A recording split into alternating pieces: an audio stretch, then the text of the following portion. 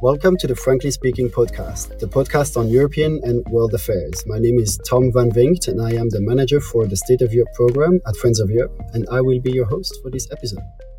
Today we will delve into our first episode ever on something important at the heart of Friends of Europe's mission, the renewed social contract. If you follow our events and articles, I trust you will be familiar with the concept. In case you don't, it is time you do. Everything is available on our webpage. This episode is the first of a series where we will unpack elements shaping today's social contract. In other words, why we think some things no longer work and what we think we, as a society, can do to improve them. The way all roads lead to Rome, all discussions on the social contract this year will lead us to the State of Europe, Friends of Europe's flagship high-level roundtable in November 2023, where we will discuss 10 policy choices for Europe ahead of the spring 2024 elections. I am thrilled today to welcome Ece Temelkuran, who will be our guest for today. Ece, welcome. How are you? Hi, Tom. I'm a bit sickish, but I'm healthy enough to talk about the new social contract.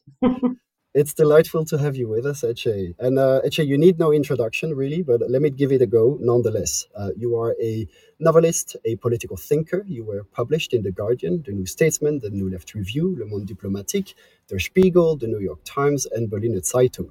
Your novel, Women Who Blow on Nuts, won a Pen Translates Award and sold over 120,000 copies in Turkey.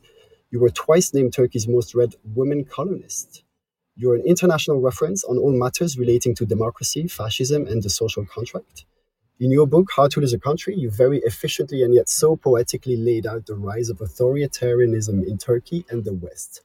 And then you moved on to Together and 10 choices for a better now, which is an incredibly uplifting outlook onto the future and what we can do to help ourselves. And indeed, you've been touring Europe and the world, warning all of us of the dangers of fascism and the erosion of democratic values in your role as Cassandra. Ece, if it's all right with you, let's jump right in with our first question for you today. Can you tell our listeners a little bit about yourself, how you've cultivated your unique voice, and who is Cassandra? Where does she come from, and what does she do? It's the most difficult question, this one. I was thinking about this question earlier. What am I doing? How should I define myself? Because it's constantly changing. I think I'm a flowy persona in that sense. And at the bottom, I think we can say that I'm a distracted poet, distracted by politics very easily. And also, I'm coming from Turkey. It's a country that doesn't allow you to engage in anything but itself. So I think politics has been an integral of my life since from childhood, even because I come from a political family. And then I did journalism for 30 years, almost 30 years. On the 29th year, actually, I was fired. And then I didn't do real journalism, so to speak. I was a columnist for the last 20 years of those 29 years. Since 2016, since I left Turkey, I started writing in English. And my last books, How to Lose a Country and Together, were originally written in English. Otherwise, I'm writing poetry and novels, but very recently I even have written opera libretto, which is to be performed in Amsterdam on my 50th birthday, 22nd of July. Thank you so much. And to anyone who listens to us, please do make sure that you wish Ece a happy birthday on the 22nd of July, because it's going to be an important date. Delving into the topic of this podcast, and thank you so much for your introduction, understanding a social contract, this is where I'm really going to be asking your thoughts, and there's no filter. Understanding a social contract as an agreement amongst members of society, the state, the private sector, institutions, civil society, and citizens, and that there are as many applications of such a contract as there are countries. Tell us about your ideal social contract, and what societies in Europe or elsewhere, if any, are the closest to your ideal, and why that is. First of all, this social contract, and even more so the option of renewing it, is quite exciting. It's one of the most thrilling things I've ever heard. in politics, in global politics, in the last 10 years, I would say. But if you ask me about the ideal social contract, I would suggest, borrowing a term from feminism, we all reverse our gaze to Latin America. Uh, Up until this point, probably until 2016, when Brexit happened and when Trump came to power, when Europe officially became a mess, we looked up to Europe like rest of the world, and Europe is far larger than the continent itself. I think we are tired Europeans living in other parts of the world. But now, what's really exciting about global politics is happening in Latin America, in Chile, in Argentina, in Brazil, and among them being most exciting Chile, I think. They are literally renewing their social contract, and they are doing it very beautifully, I think. So, if we want to think about social contract, we have to look at Chile at this point. Um, uh, there has been stumbles, like failures, temporary failures in that process, in the new constitution process. But then what Europe is discussing today, which is deliberative democracy, citizens' assemblies, sortition, they have been working on it already, and amidst political crisis and despite rising fascism in the Latin American continent. So, what they are doing in terms of social contract can be taken as an example, not wholly, maybe, not entirely, but then that is where we have to look if we are looking for a North Star in the future of democracy and in terms of renewing the social contract.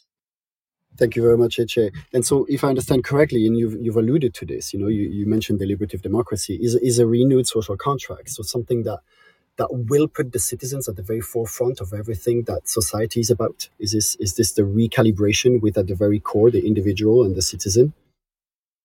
Yes, exactly. And they have been far ahead in Latin America in terms of crisis of neoliberalism and in terms of crisis of conventional democratic institutions.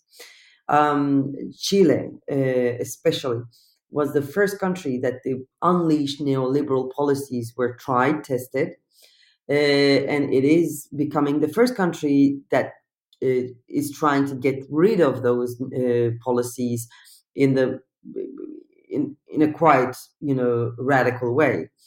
One, and second, Latin America, right wing populism has always been a problem. But then, while European countries are still trying to find a way out, theoretical way out of rising right wing populism and authoritarianism, they have already defeated those leaders, such as Bolsonaro. So there is a long list of things that we can learn from them. And by the way, I of course count Turkey as part of that group as well. The elections are very close in Turkey on 14th of May in a few days. So we're going to see whether Turkey will beat down the 20-year-long Goliath of authoritarian regime.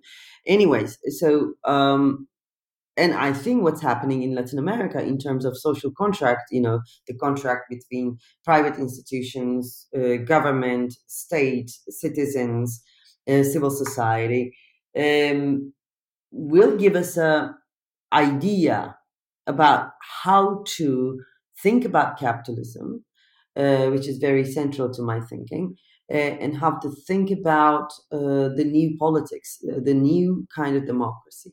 That is why I find it very important what's happening in Latin America. Thank you, and I'm so happy that you've just mentioned what you did, because my next question was going to be about just this. When we met in last October in Brussels for the State of Europe, you talked about the crisis of democracy as being inherently closely intertwined with that of capitalism. And you've already started, but could you further elaborate and explain, what the correlation you see between both? So this is specifically where the social contract of liberal democracies is rupturing, that connection or broken connection, perhaps? Yeah, sure. When I wrote How to Lose a Country, this was rather a fresh argument, and since then many people picked up on it, I think.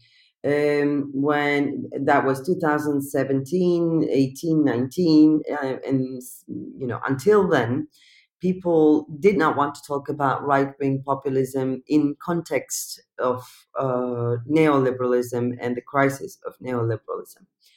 But then my main argument in How to Lose a Country was that right-wing populism and authoritarianism taking over liberal democracies, especially in Europe, is not a temporary passing by fancy of the masses, but it is actually the natural consequence of last decades of unleashed neoliberalism. So today, actually, not only in Britain, in the United Kingdom, but also all around Europe, countries are still living more or less in the cage that was built by Margaret Thatcher and on the other side of the pond, Ronald Reagan. That was a time when there is no alternative was, articulated, and coming generations were doomed, but by not imagining something beyond capitalism. And then on, there was the decoupling of economy and politics, and economy was to be mastered and managed by the adults in the room, so to speak, those guys who understand numbers. So there was this, mythology of free market economy, and it's, endless, limitless, might in terms of managing itself. But what we have seen with the current cost of living crisis, with the current massive inequality, market economy does not really do the right thing as it was expected.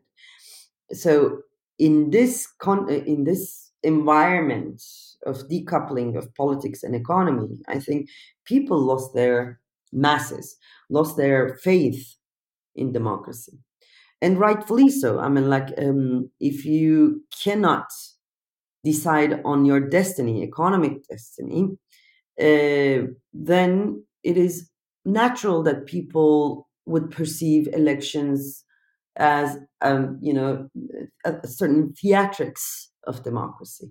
So what are they deciding exactly if they cannot decide on their economy?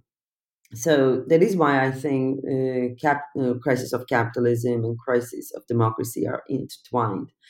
And on the other hand, on a more, let's say, theoretical level, I do believe that the fundamental contract of capitalism and the fundamental contract of democracy are in contradiction. They're in conflict, because democracy tells us that we are equal, and capitalism says that, well, we are not, and we will not be. And it also, neoliberal policies tells us that this is the natural state of humankind. So democracy seems like a very fragile, sort of ambiguous, not clear for whom it's good for kind of abstraction. So I think democracy, those people who are voting for authoritarian regimes and who are, who become the devotees of right-wing populist leaders, are actually voting against democracy. And they are showing their reaction against democracy. Their democracy, I mean, the democracy they have experienced, is just this, ballot boxes. Every 4 years they go to ballot boxes, and they know actually that nothing will change in their life. So it is only natural that authoritarianism thrives in this neoliberal environment. The thing is, during 1980s, or let's say before that, 1950s, during the Cold War, the main argument was that authoritarianism could only come from socialist countries like USSR and so on. So it took many people too long time to recognize the fact that capitalism can also produce authoritarian leaders, and neoliberalism automatically actually create authoritarian leaders. There's also the infantilization of masses in neoliberal societies, but that's a long story. If anyone is interested, that's elaborated in How to Lose a Country. Thank you so much, and so many things I want to pick your brain on. You've talked about the loss of faith in democracy, and that's something I'm going to get back into. I've actually got a specific question I want to get your thoughts on. But so interesting how the promise of equality, which is that of democracy, has been lost to the point where now the ballot box exercise is no longer what we deem our avenue, our conduit to better lives, and that's really the crisis we find ourselves in. And you've alluded to this several times in your answer, but you've mentioned in the past how, if we want to save our social contract, we must start to talk about redistribution of wealth. And I've heard you say in the past, which made me smile, and I really want to get back to this. You've explained that when you say this, when you speak publicly in conferences, half of the room freezes, while the other half rejoices ecstatically. And usually those rejoicing are youth. Mm-hmm. What do you think this says about our social contract and the state of our democracies? What's this intergenerational thing? Is there something to unpack there? What is it? Tell me. Well, a few things. First of all, we still live under the shadows of Cold War in our intellectual life.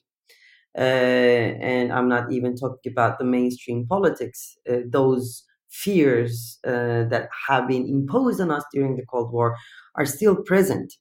The reason I'm saying this is that, when I say redistribution of wealth, oh my God, this is this is the ghoulish, most terrifying thing you can say, especially in certain circles in higher echelons of politics.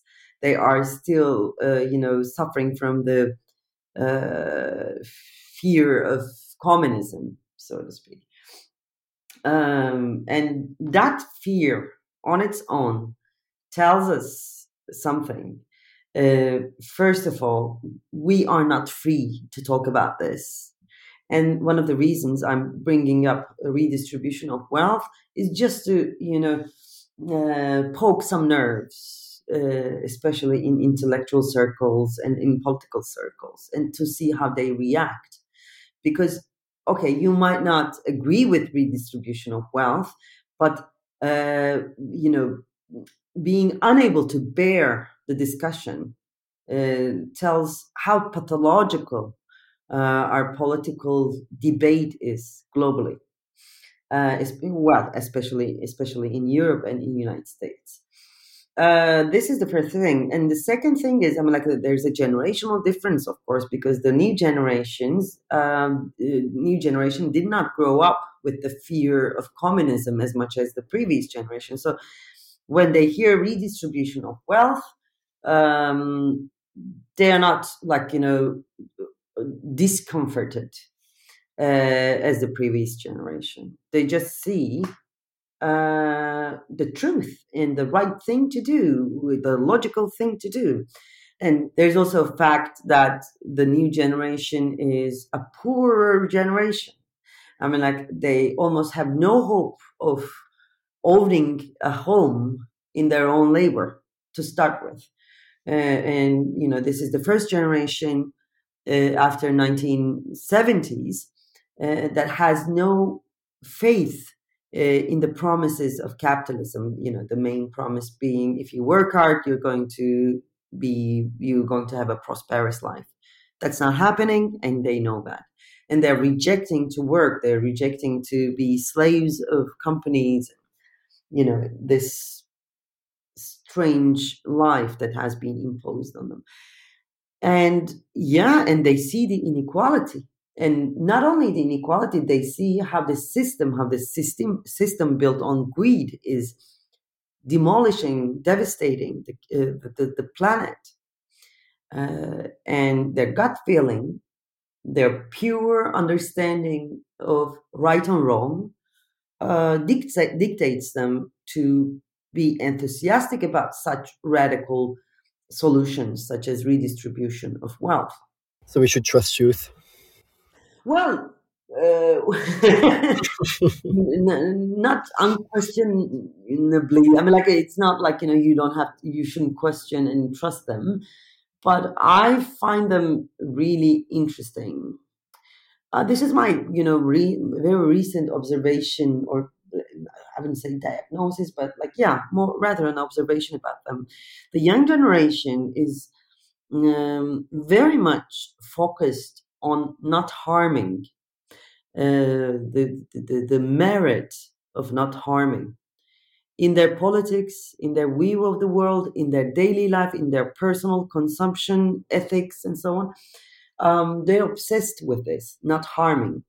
This is so different than from previous generation, because previous generation wanted power. I'm talking about the progressives, and they didn't think about the harm as much as the new generation does now, on their way to power. So I think new generation does not want the power that was asked for by the previous generation. They do not want to harm. That makes their political horizon challenging. Let's say it's a challenging thing. I'm like, how do you make politics? How do you change the world without harming anything, anybody? That's a bit of, bit of a challenge for them, I think. But I trust them in terms of they are not bound with the fears of the previous generation, and that's very important to me. And they are politicizing in a completely different way, and not through ideologies necessarily, but through very basic ethical needs, as we see in climate action, for instance. So that purity, although it's a very dangerous word, that purity, that moral compass in their politics, is quite trustworthy, I would say, and quite thrilling as well. Thank you, Ece. And actually, on speaking of youth, I want to it kind of leads me to a next question, and it's all happened so organically. You're developing the concept of home and what it means to have one, losing one's home, including to fascism, as you've laid out in How to Lose a Country. There's a growing apathy and almost numbness, towards societies or social contract, and we've just alluded to this. There's a do no harm, but there's also a perhaps this isn't my fight kind of things to be witnessed in society. And I'm not just alluding to youth, I'm just talking in general here. We've talked about democracy, we've talked about the loss of promise, we've talked about capitalism, we've talked about redistribution of wealth, the role of youth. How do we engage people to understand the value and the fragility of a well-functioning social contract? And here I'm reading, democracy in the face of inequality, of climate emergency, of war. You've mentioned cost of living crisis. Is this a question of faith? You were talking about this earlier. Is it a question of, fighting apathy?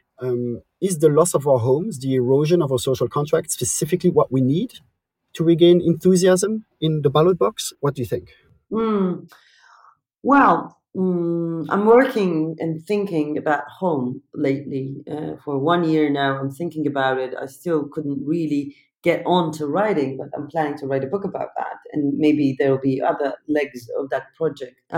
Personally, it's an important concept for me, because all my life, I have been split between road and home, and what is home, what is road, blah blah blah. Anyways, that's the personal part. But I think the concept of home is very, shall we say, convenient or useful when we are trying to get to the hearts of the people.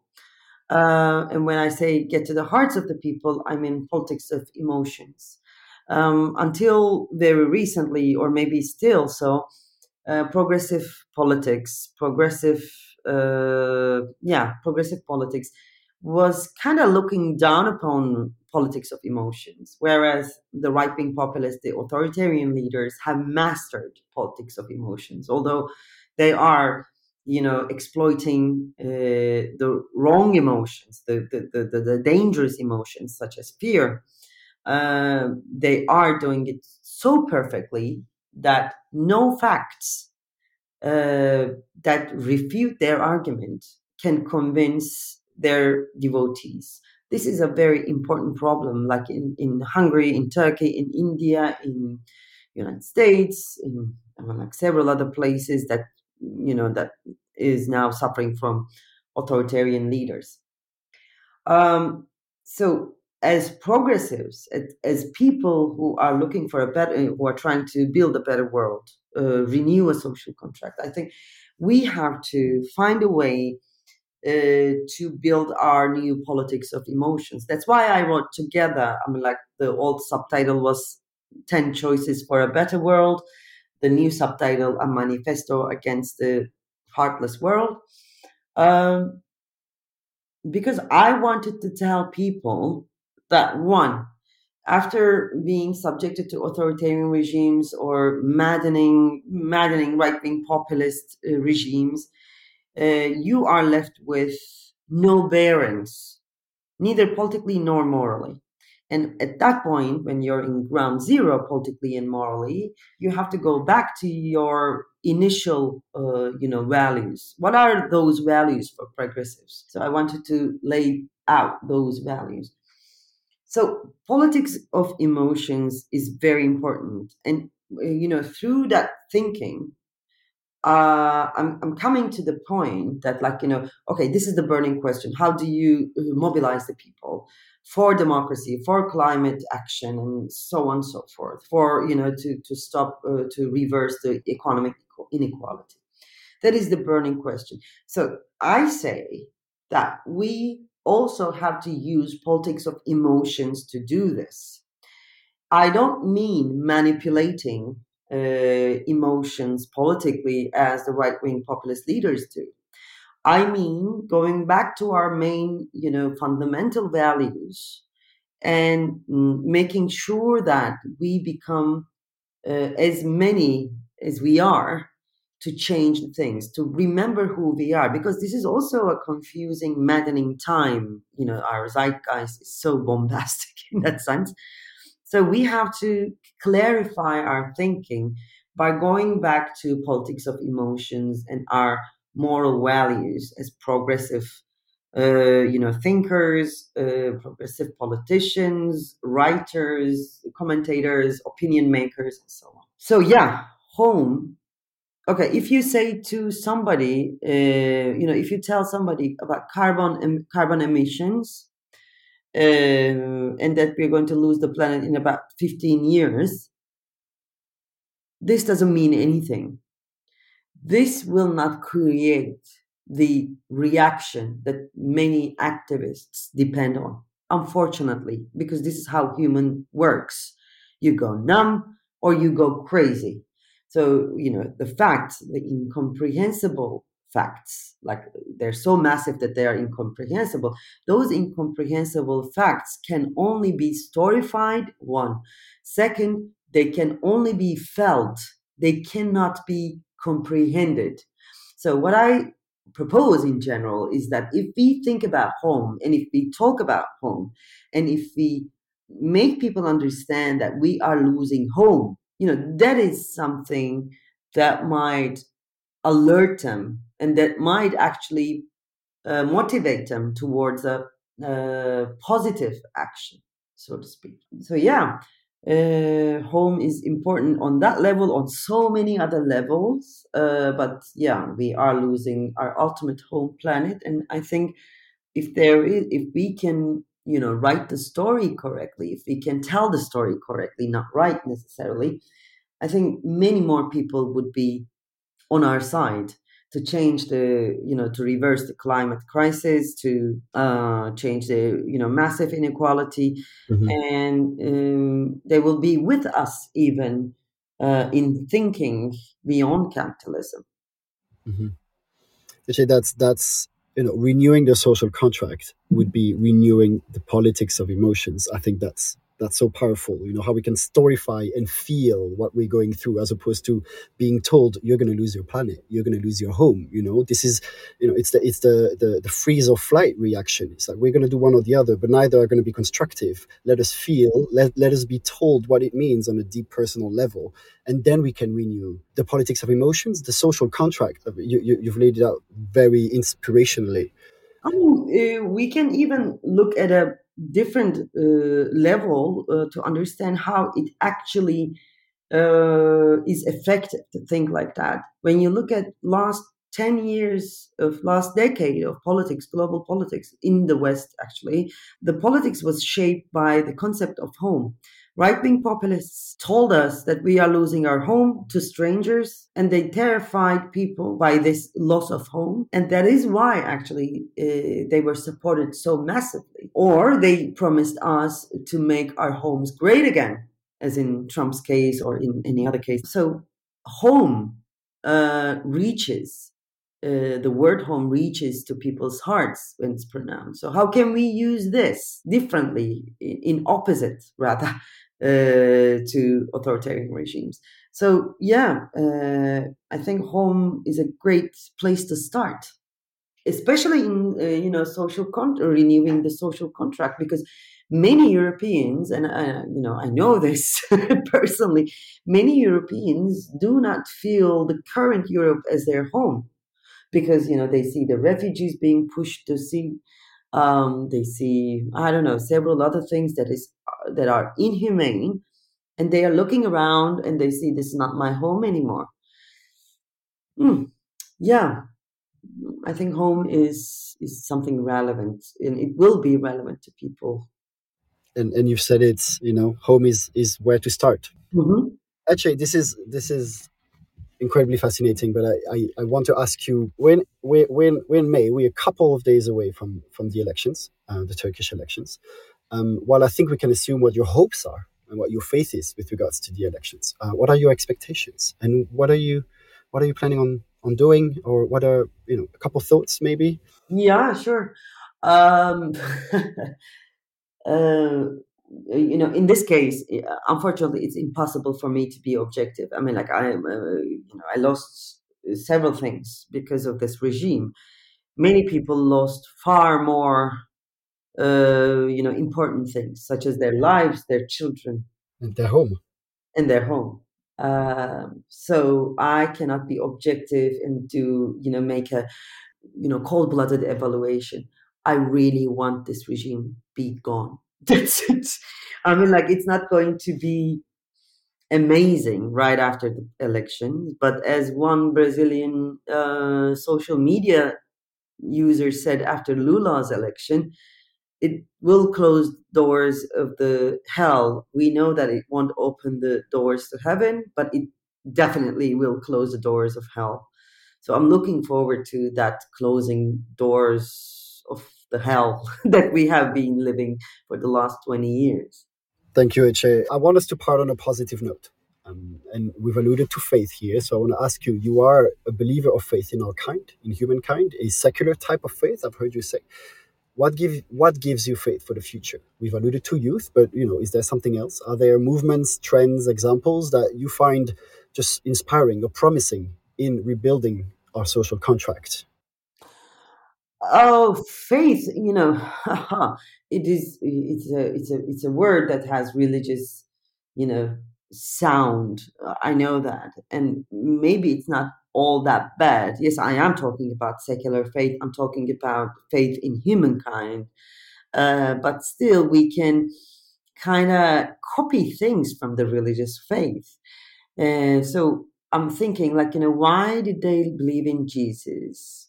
Because Jesus created miracles. So, in order to make people believe in humankind, in politics again, in democracy again, we have to create some miracles as well. And what is most inspiring, or what is the closest thing to miracle, was the earthquake in Turkey. The earthquake was devastating. It was like two times Austria, or I don't know. It was massive. And I don't know. We don't know how many people died because the numbers are not correct. However, right on that spot, when everything was lost, when cities were like dystopian film sets, there were few people who started doing incredible work of solidarity and relief work. And from that small group of people, a new political understanding was born. A new political party was born. And when the other people saw that they are doing the right thing, these people are doing the right thing despite everything, and when government that they believed in for the last 20 years was not doing anything, there was a big change of perception. And I'm hoping that we're going to see the consequences of that perception during the elections. So the miracle was, during a disaster, a small group of people changed the perception of a country, the understanding of a country's understanding of politics. But even more than that, a country's understanding of right and wrong, beautiful and ugly. So that was a miracle. That was the most recent incident that made me believe in humankind and humans and in politics as well. I think we need more of these, not disasters necessarily, but on-the-spot miracles that prove to the rest of the world that humans are not selfish, self-centered bastards, as neoliberalism wants us to believe. We are good, we are selfless, and we want to sacrifice ourselves for the good of our kind. And I think this kind of understanding, this kind of faith, did not have enough time to do all of itself. But I know that it will, because very soon in politics, we will be lacking the bearings, the institutions, the conventional, political mechanisms. And then on, we will have to renew our faith in humankind. And I am absolutely sure that we will.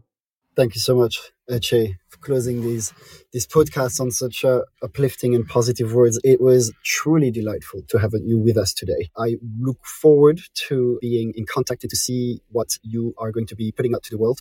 I look forward to reading you, to hearing you. As a reminder, Ece's birthday is on the 22nd of July. And it will be the day that her first ever libretto will be performed in Amsterdam. So do absolutely look it up. I want to thank you so much, Ece, and I want to... Thank you, Tom. It was a delight. Thank you. Thank you so much. Thank you very much. And this was the Frankly Speaking podcast, the podcast on European and world affairs. It was our first ever episode on the renewed social contract, and we are delighted and blessed that it was with you, Ece Temelkuran. Thank you very much, and we look forward to speaking very soon again. Yes, thank you. We'll leave it there for today. If you haven't already, consider subscribing to the Frankly Speaking podcast newsletter, or following us on Twitter, Instagram, LinkedIn, or Facebook. And if you've enjoyed the show, please leave us a review or a rating, as it truly helps us reach more curious minds like yours. And don't forget to tune in again, this time next week.